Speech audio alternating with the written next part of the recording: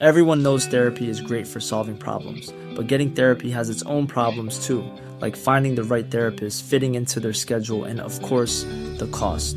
Well, BetterHelp can solve those problems. It's totally online and built around your schedule. It's surprisingly affordable too. Connect with a credentialed therapist by phone, video, or online chat, all from the comfort of your home. Visit BetterHelp.com to learn more and save 10% on your first month. That's BetterHelp, H-E-L-P. This is Paige, the co-host of Giggly Squad, and I want to tell you about a company that I've been loving, Olive & June. Olive & June gives you everything that you need for a salon-quality manicure in one box. And if you break it down, it really comes out to $2 a manicure, which is absolutely insane. It's also so easy to get salon-worthy nails at home with Olive & June. The difference between how your nails used to look when you did them yourself and now with the Mani system is a complete game changer. The best thing about Olive & June, too, is it's a quick dry. Dries in about 1 minute, lasts for 5 days, and full coverage in up to 1 to 2 coats. Visit oliveandjune.com/perfectmani20 for 20% off your first system. That's oliveandjune.com/perfectmani20 for 20% off your first system.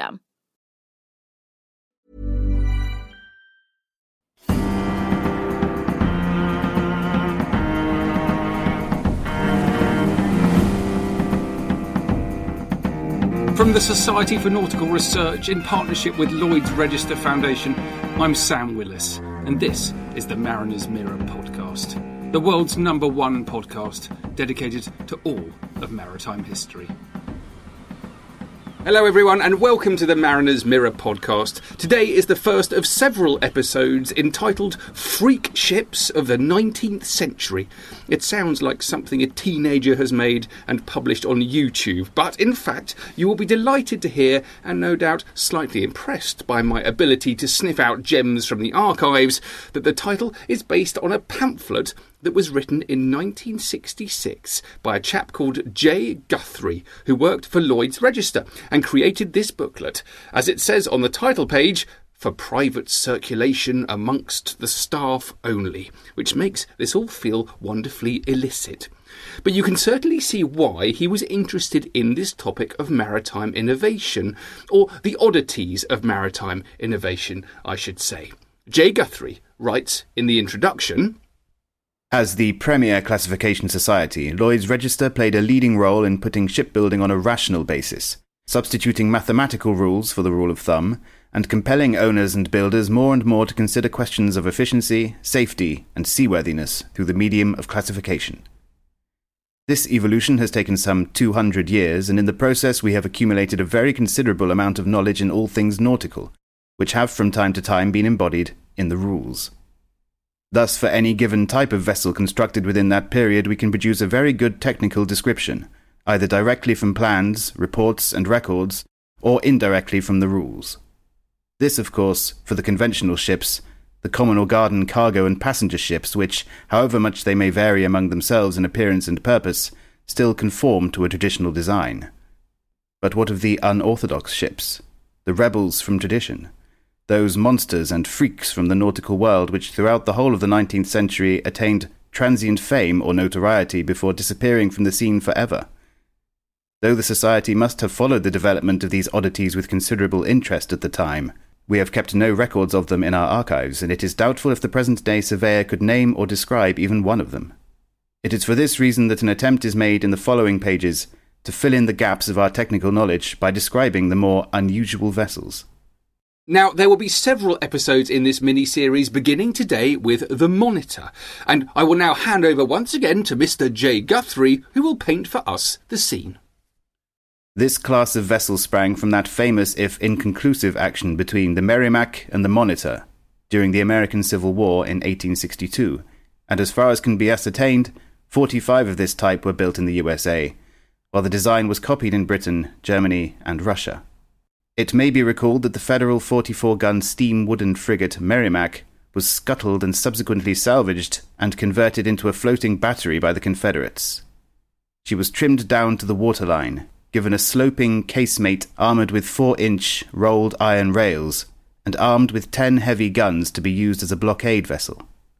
Although renamed Virginia, the Merrimac being a river in Massachusetts, she was always known as the Merrimac. To counter this blockade vessel, John Ericsson was commissioned by the federal government to build his Monitor, and this was completed in February 1862. She was launched within 101 days of signing the contract, and such was the urgency that no curved plates or sections were used in her hull. An interesting manifestation of the mentality of the Naval Board is that the contract called for Ericsson to furnish the ship with masts, spars, sails and rigging, and this, of course, was very wisely ignored. The steel hull showing midships section consisted of two shapes resting one upon the other. The lower section was flat-bottomed, sharp at both ends with entrance at 80 degrees, and sloping sides at 54 degrees, to vertical with no round of bilge. The length was 124 feet, breadth 34 feet, with 6 feet 6 inches depth.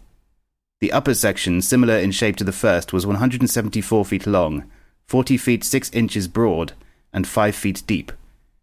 The draft was 10 feet 6 inches, giving 12 inches of freeboard, with 1,200 tons displacement, and she is stated to have been capable of a speed of 9 knots.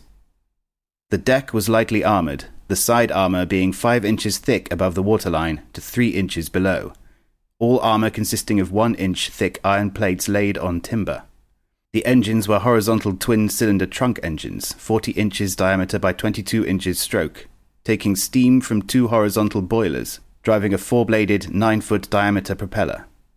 The characteristic feature of Monitor was, of course, the revolving gun turret, a steel tower 20 feet in diameter, 9 feet high, with 8 inches of armour, carrying 2 11-inch Dahlgren smoothbore muzzle-loading guns, the whole mounted on a fixed vertical steel shaft and resting on a bronze deck ring.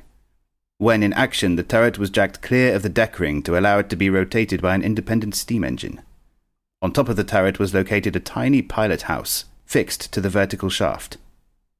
Now, I think we should leave Mr. Guthrie's slightly pompous incisiveness there and turn to the modern world. So, to find out more about the Monitor, I spoke with Andrew Chung Han Lin, Curator of Ship Plans and Technical Records at the National Maritime Museum in London, who has helped us out before in our episode on the remarkable K-class steam submarines of the First World War.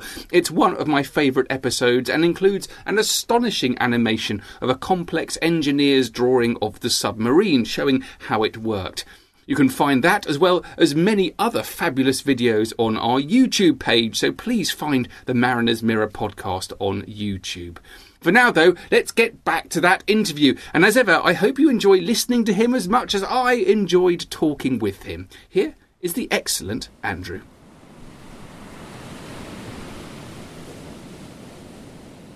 Andrew, thank you very much for joining me this morning. Thank you very much for having me, Sam. It's a pleasure to be here. So this is all based on a document called Freak Ships of the 19th Century, which I believe you've had a look at. And we're talking today about monitors. Can you just paint a picture of sea power at the time and what was going on exactly? Yes, I'd be delighted to. So the 1860s were a time of really, really turbulent change. The first half of the 19th century had seen the great naval powers, and particularly Britain, sitting very comfortably on this great superiority in traditional wooden-hulled broadside warships. But that was beginning to change, and the advent of iron as a shipbuilding material and also as a form of armored protection was beginning to intrude upon this world. And even before the American Civil War and the beginning of the ironclad warship and the monitors, Britain had already seen that change was in the air. So the Crimean War, which was fought in the mid-1850s, had witnessed not just successful French operations using armoured floating batteries against Russian positions, but the British themselves, particularly a gentleman named Captain Cooper Coles, had been experimenting with guns mounted on armoured rafts, and he'd even created a strange thing called the Lady Nancy, which you could see as a precursor to the shallow draft armoured warship, which became so prevalent during the American Civil War. So the Admiralty was beginning to have to face up to the fact that change was in the air. And by 1859, when France commissions their first broadside ironclad, La Gloire, Britain was watching, but this really made us sit up and take notice. And of course, you then get our response, which is the twin ironclads HMS Warrior and HMS Black Prince. Now, these ships, they continue the tradition of the broadside warship design, but they're very powerfully armed, very fast, and very well protected. And they're huge as well, aren't they? When we go on to talk about the monitors, I mean, they're not necessarily as big at all as what's gone before. No, the monitors are quite small, and in fact, the slightly derogatory description of it's a cheese box on a raft is quite apt in some ways. I believe, cheese box. Yes, I believe that was a dismissive Confederate description originally of this incredibly flimsy-looking thing that looks like it shouldn't even float, because you could barely see the hull. And then you've got this outlandish-looking structure, which looks like nothing on God's earth, really. Yeah. Well, I mean, I'll tell you what. Let's describe the USS Monitor to start off with, because there'll be people listening who actually don't know what a monitor exactly looks like. So let's give that a bash. It's going to be tricky, but we can do it. We'll do our barely best. Afloat is what I'm going to say. And you would be absolutely right. So the original monitor, as designed and as put to sea, I'll say as put to sea on a cautious note. You could barely appreciate the length of her hull because it was nearly always awash, even in calm conditions. So this vessel would have been about 170 foot long, and it would have had a beam of about 40 foot, give or take. But it had an incredibly shallow hull. We're thinking of a draft of barely over 10 feet. So you could think of it as a self-propelled raft with pointy ends. And sitting in the center of this raft is a rather squat cylinder. And there is no other feature except for a small box near the bow, which is her pilot house. And that is it. No funnel, no superstructure, very little to show an observer that this is in fact a ship. It looks more like a submarine, really, from a distance. So basically, if you catch the angles right, it looks like a floating turret and nothing else. Essentially, yes, and that was a deliberate bit of design work by John Ericsson, her Swedish designer. He wanted to present as small a target profile as possible, and this was his way of achieving it. Just keep the hull out of the way, really, by setting it so low in the water that nobody can fire at it. And the only visible target is this tiny turret, which is probably fairly hard to hit, except at the closest of ranges. Yeah. But in the turret, there is an enormous gun. Yes, or in Monitor's case, too. So as Ericsson designed her, she was meant to have carried two rather enormous 15-inch Dahlgren naval guns, which were about as heavy as you could get in the era. These were serious weapons, but unfortunately for her debut voyage, the two guns that she was meant to have were not available. So she put to sea with 11-inch guns instead, which were still fairly powerful, but not as powerful as a 15-incher. Yeah. And could the guns fire all the way around? Or I mean, this pilot box that you talk about that must be on the bow, surely that interrupted her ability to fire forward. Is that right? I'm afraid it is right, yes. So Monitor, in theory, as Ericsson envisaged her, was meant to have had a 360-degree arc of fire for her guns, but the pilot house was in the way. It was a mistake that was not repeated in any of the subsequent Monitors. Yeah. Well, let's talk about the subsequent Monitors very briefly. So the USS Monitor went on to inspire others to build something similar. Yes. Certainly the US Navy, after the Battle of Hampton Roads in March 1862, after some hesitation, they recognized the value of this type of ship. And they spent the rest of the American Civil War cranking them out. So every subsequent Monitor was an improvement on the original, but they even experimented with going larger. So towards the end of the war, you start to see double turret Monitors. And in one instance, USS Roanoke, there was even a triple turret Monitor, although she was not quite as successful. Meanwhile, in Europe, Monitor mania spreads in that direction. So in some countries, such as Russia, which formerly had not even considered the Monitor as a type, there was a sudden enthusiasm for this class of vessel. And the Russians begin copying the design. In Britain, we had already begun experimenting with our own turret. Again, Captain Coles making his experience felt and known. But the Battle of Hampton Roads and the US Monitor building program pushes the Admiralty down two roads. One, to begin developing turret ships that are like the Monitor, but more nuanced and more suited for British strategy. The other is to find alternate ways of countering the Monitor.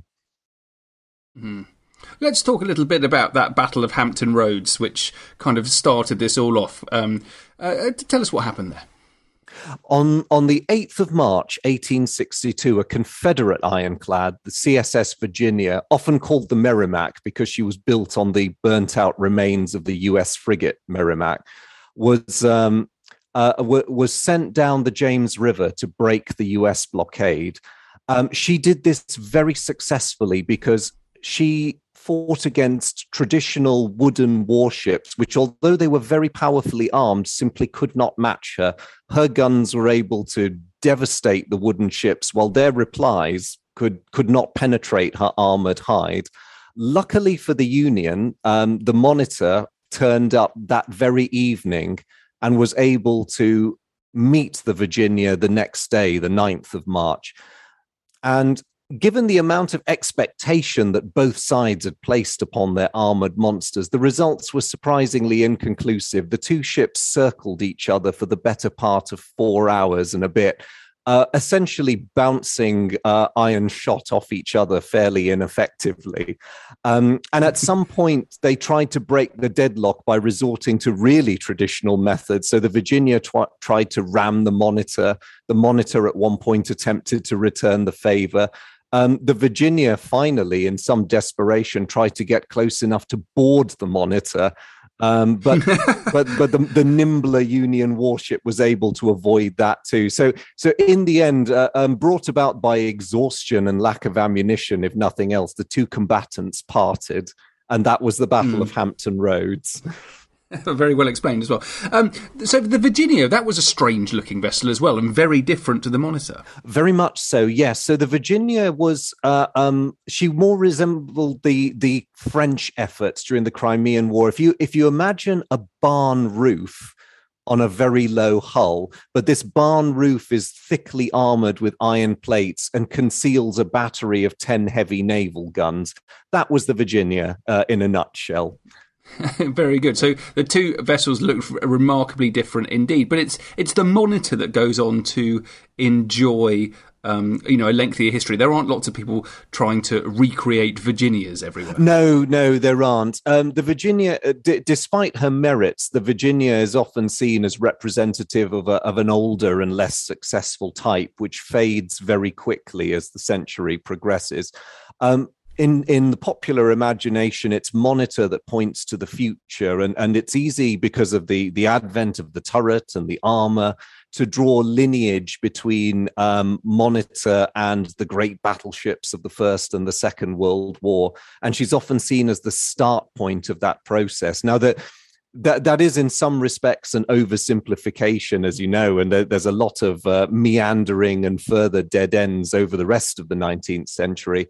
But with the benefit of hindsight, we can see that Monitor started something very important that carried on into the 20th century. Yeah, and influence the development of gunboats as well. I mean, smaller but heavily armed vessels, which could be, used in a variety of ways. Yes. The attraction of Monitor was the versatility, because she could operate in very shallow waters. She's basically, in addition to being an invulnerable warship, she's a power projection device. So all of a sudden, with monitors, the US Navy can push their blockade very close to the southern coasts. They can project power inland into the South's rivers, and they enjoy this immunity from most of the Confederate defenses. And around the world, imperial powers with possessions overseas or a similar need to project power inshore or to defend themselves against powers trying to do that to them see the attraction of this type of vessel, because ultimately, compared to a big seagoing ironclad like, say, the Warrior again, monitors are very cheap to produce, and their manning requirements are very low compared to other warships. So how many would have been on the original Monitor's crew? We're looking at around 50 to 60 men, give or take. It's still quite a lot for a small vessel with a very shallow draft, isn't it? That would have been horribly cramped, I suspect. It was. Space was at a premium. And when you look at the surviving accounts of men who served on Monitors, I don't think you could find one who would say that they enjoyed the experience or found it comfortable, particularly. All agree that they were hideous things to serve in. They were perpetually hot because so often you had to have your hatches closed, because even in the calm conditions, you would get a lot of water ingress if you left anything open on the deck. The ventilation systems were never quite up to scratch, so the air got very stale. You were very conscious that although you were serving in something that was technologically very special, and that was a big thing in the 19th century, you were also living a far less comfortable life than your compatriots who were lucky enough to serve on the more traditional wooden ships. Yeah. What about propulsion? We haven't talked about that. What about the engine on board the Monitor?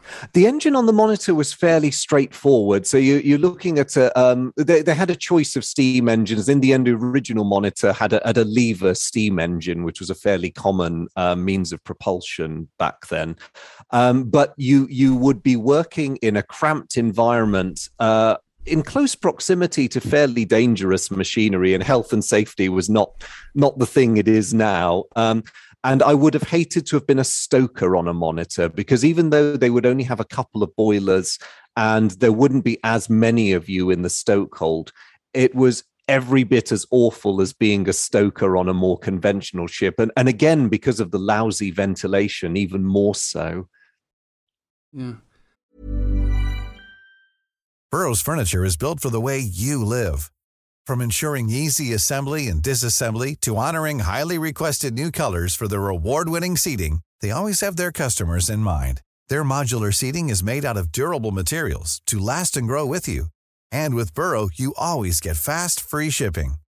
Get up to 60% off during Burrow's Memorial Day sale at burrow.com/ACAST. That's burrow.com/ACAST. burrow.com/ACAST. Millions of people have lost weight with personalized plans from Noom. Like Evan, who can't stand salads and still lost 50 pounds. Salads generally for most people are the easy button, right?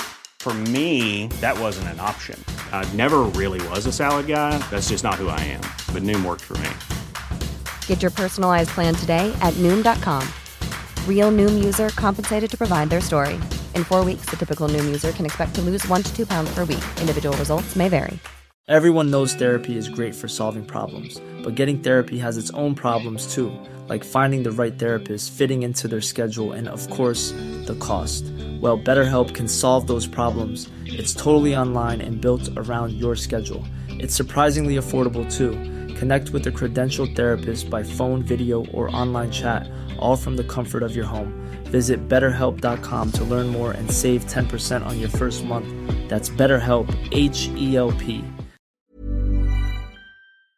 I'm intrigued by Ericsson, the guy who invented this, because if you look at images of the Monitor, it is so radically different from anything that's gone before. Then this man's something of a visionary. What do we know about John Ericsson? We know some things about Ericsson very well. In other areas, he was a tiny bit secretive. So he hailed from Sweden. He was briefly in the Swedish army before he moved over to the United States. And even back then, he was an inventor and a tinkerer, and quite a successful one. When the Civil War began, he already had a bit of a bad rep with elements of the US Navy, because he had worked on a gunboat called the Princeton and had also helped design one of her guns. There'd been a rather frightful accident on the Princeton, which had killed some rather high-ranking US naval officers. Now, the accident was not Ericsson's fault, but the mud stuck. And the fact that he was a rather mercurial and intolerant character who tended to see less intelligent human beings as almost a lower form of life didn't help. He could be quite impatient with people who didn't take his point of view. And he had no compunction about telling them what he thought of them, which is not always the best way to get through life. It doesn't help that Ericsson also edited his own backstory when he came to the end of his life. So he destroyed a lot of his personal papers. I suspect there was an element of removing his failures. And he also made certain claims which are impossible to substantiate. So one of the most famous ones is his claim that he tried to sell the monitor idea to the French in the 1850s. But a very thorough search of the archives of the French Ministry of Marine can't find any evidence that they ever received such correspondence for him, or that any such proposal was considered. So we have to be a bit careful with Ericsson. There are those who love him and those who hate him and those who are in between. But he's a very controversial character, both then and now. Yeah, I love the idea of perhaps there weren't any written correspondence because it was all done in hushed conversations. A bit of a subterfuge there.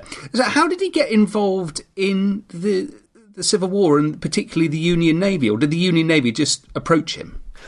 He responded to a rather urgent call for ironclad designs that was put out by the US Navy. And the Monitor was one of 3 competing designs that were submitted. All 3 were built. Ultimately, Ericsson's was the most successful, but she almost didn't get there because of the aforementioned troubles. Ericsson had a great deal of difficulty convincing the US Navy to accept his design at first. And the fact that she was so outlandish didn't really help. But in terms of his political views, Ericsson was a very strong believer in the United States and the preservation of the Union. And as a patriot, he wanted the design to help prove what a genius he was, but he also genuinely wanted to help the Union war effort. And to his credit, a lot of the patents of the Monitor he transfers to the US government without charge once the design's accepted. And he also made the very daring promise that the Monitor would be built and commissioned within 100 days. The US Navy was aware that the Confederates had begun working on building the Virginia, and they knew what sort of a threat she could pose if she got into the water and tried to break the blockade. So there was a great deal of urgency to this work, and Ericsson promised to fulfill all of their requirements. Mm. How did the Monitor's career come to an end?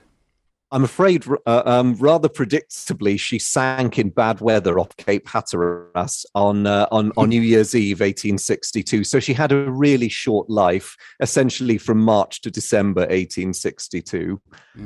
And then was rediscovered and studied and brought up? Yes. The wreck was first found in the summer of 1973. And it had been carefully monitored ever since. And I'm thrilled to say that much more recently, they recovered the turret and large sections of, I believe, the pilot house and a part of the hull as well. So these are currently undergoing preservation, as I understand it, but they can be visited. And I am really thrilled that this has been done, because she is such an important milestone, not just in US naval, but really in global naval history.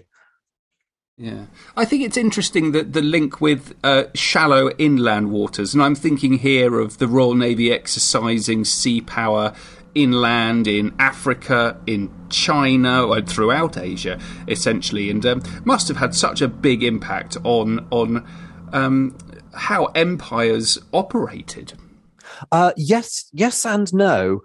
For some empires, the Monitor concept was a godsend. For others, it was more problematic. And if I stick with looking at Britain, because I suppose she had the most by way of global commitments to worry about at the time, there are certain parts of the globe where they invest in Monitor derivatives. So out in Australia, New Zealand, you get very strange creatures like the gunboats Paluma and Gayunda a few years later, which resemble Monitors, but are not quite Monitors. They're sort of a cheaper pseudo-Monitor design, less technically advanced. In other areas, you get, I'll call them armored rafts, because again, they're almost Monitors, but they're not quite. But at the same time, the Royal Navy is also wondering what threat this poses to their oceanic control.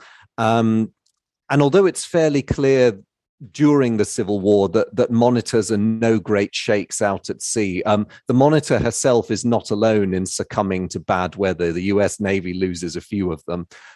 And so the British realized that here is something that is a serious threat that needs to be countered. But is the answer a Monitor copy, or is the answer something a bit different? So they go down these multiple roads of, on the one hand, building monitors for imperial defense in certain locations, but also trying to work out how they could whether the Monitor type represents a threat at sea, and if so, how do they beat it? Yeah. And all the time, guns are getting bigger and stronger. I mean, it's all very well designing a monitor like the USS Monitor, which could cope with the guns that it had. But as the guns get bigger, then you've got real problems fitting them on the vessel, haven't you? Oh, absolutely, yes. And this is something that everyone struggles with. So the very last of Ericsson's monitors, a pair known as the Puritan and the Dictator, were these, if you imagine Monitor on steroids, these things are enormous. They're much faster. Puritan and Dictator are sort of capable of oceanic travel, but they're never tested in that way. But essentially, they are Monitor, but significantly larger. And one has 15-inch guns. The other is actually designed with an intended armament of 20-inch guns. So even Monitor herself, by 1865, 1866, would have been hopelessly obsolete. And Britain was paying attention to these developments because in 1866, just to give everyone really something to worry about, a double-turreted monitor called the USS Miantonimo, a bit of a mouthful, successfully crosses the Atlantic in 11 days on a formal visit to Europe. Now, the voyage is not without its issues. Miantonimo herself, for one, didn't carry enough coal to make the journey unaided, so she had to be towed part of the way by a wooden paddle steamer. So they're not yet they've not yet beaten the opposition in some senses, but it points to the future, and it shows that a Monitor type can safely cross the Atlantic only 6 years after Monitor's foundering. That's fantastic. That's a story I'd like to know more about. I'm just wondering, to end with, did anyone kind of solve the problem of how to attack them? Because I'm just thinking here that the 1870s, at the same time torpedoes are being developed, but the thing about the monitors, they've got such a shallow hull, there's not very much to aim at. No, there isn't. You had to get extremely close to hit them.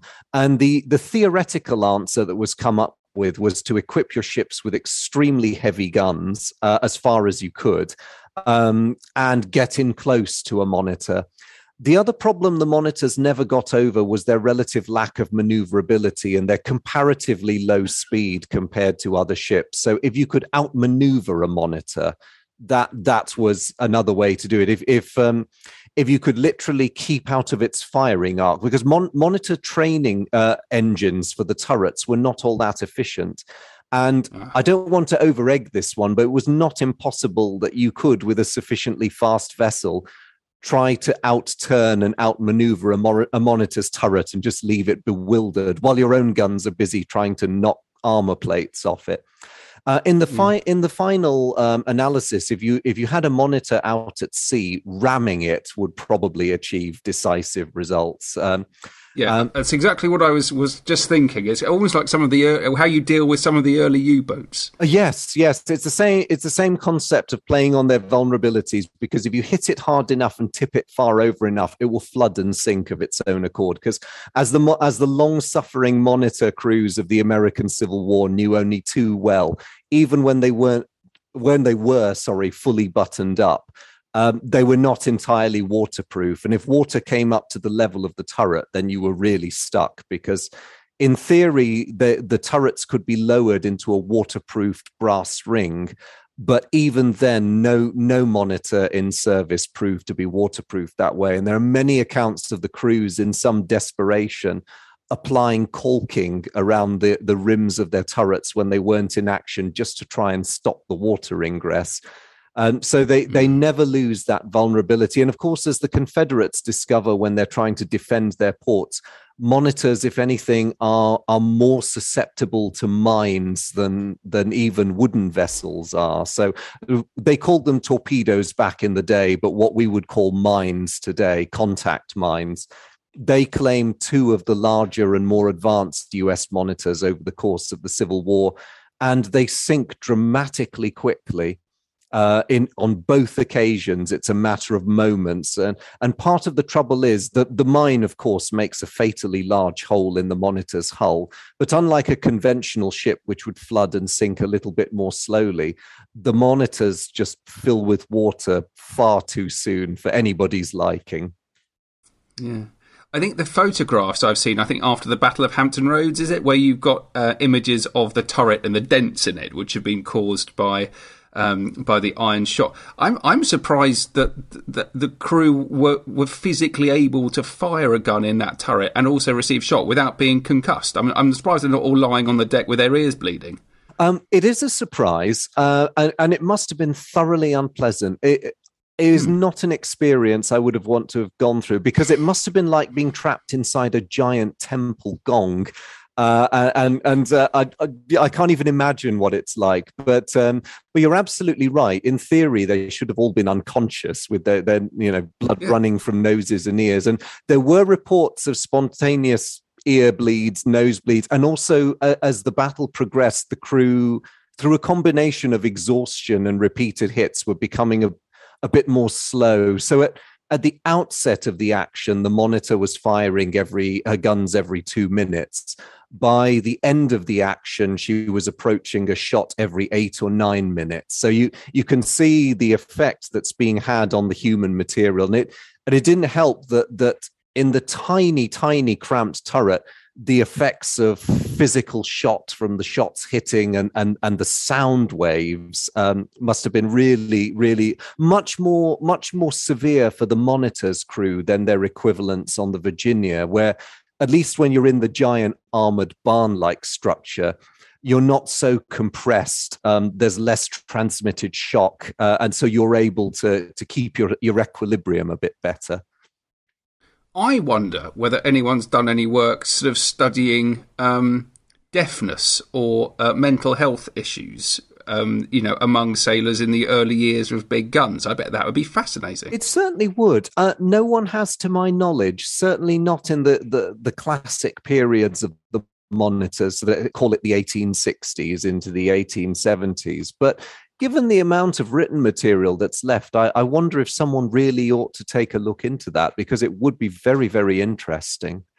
Yeah, but hard to pin down. But I mean, I suppose it's a bit like rugby players today, isn't it? I mean, they're discovering now that people playing rugby are suffering from dementia in their 40s and 50s because of repeated blows to the head. And I'm just wondering whether the concussive effects of the noise of the guns would have had a similar effect. I would have thought so. Yes, because you're constantly at it, and this is particularly true of the later monitors. So when you look at the U.S. Navy's operations in harbors like Charleston, the job of the monitors is to go in and day out and conduct these seemingly endless duels with the Confederate shore batteries. And so these poor fellows are laboring in these hot, sweltering turrets, firing their guns ceaselessly and only really getting a break when they run out of ammunition and have to put back out to sea to meet their supply ships. And I do wonder, because hardly anything is said in the glow of triumph when the United States wins the Civil War. You don't really get any mention of what these fellows went through, simply because their work was, although essential, was probably regarded as unexceptional. It's not a glorious naval battle that sticks in the memory. It's just an endless bombardment mission, and the combination of living conditions, the physical damage, and as you say, the concussion and the wear and tear that working these weapons would do to you over time. It would be very interesting to know.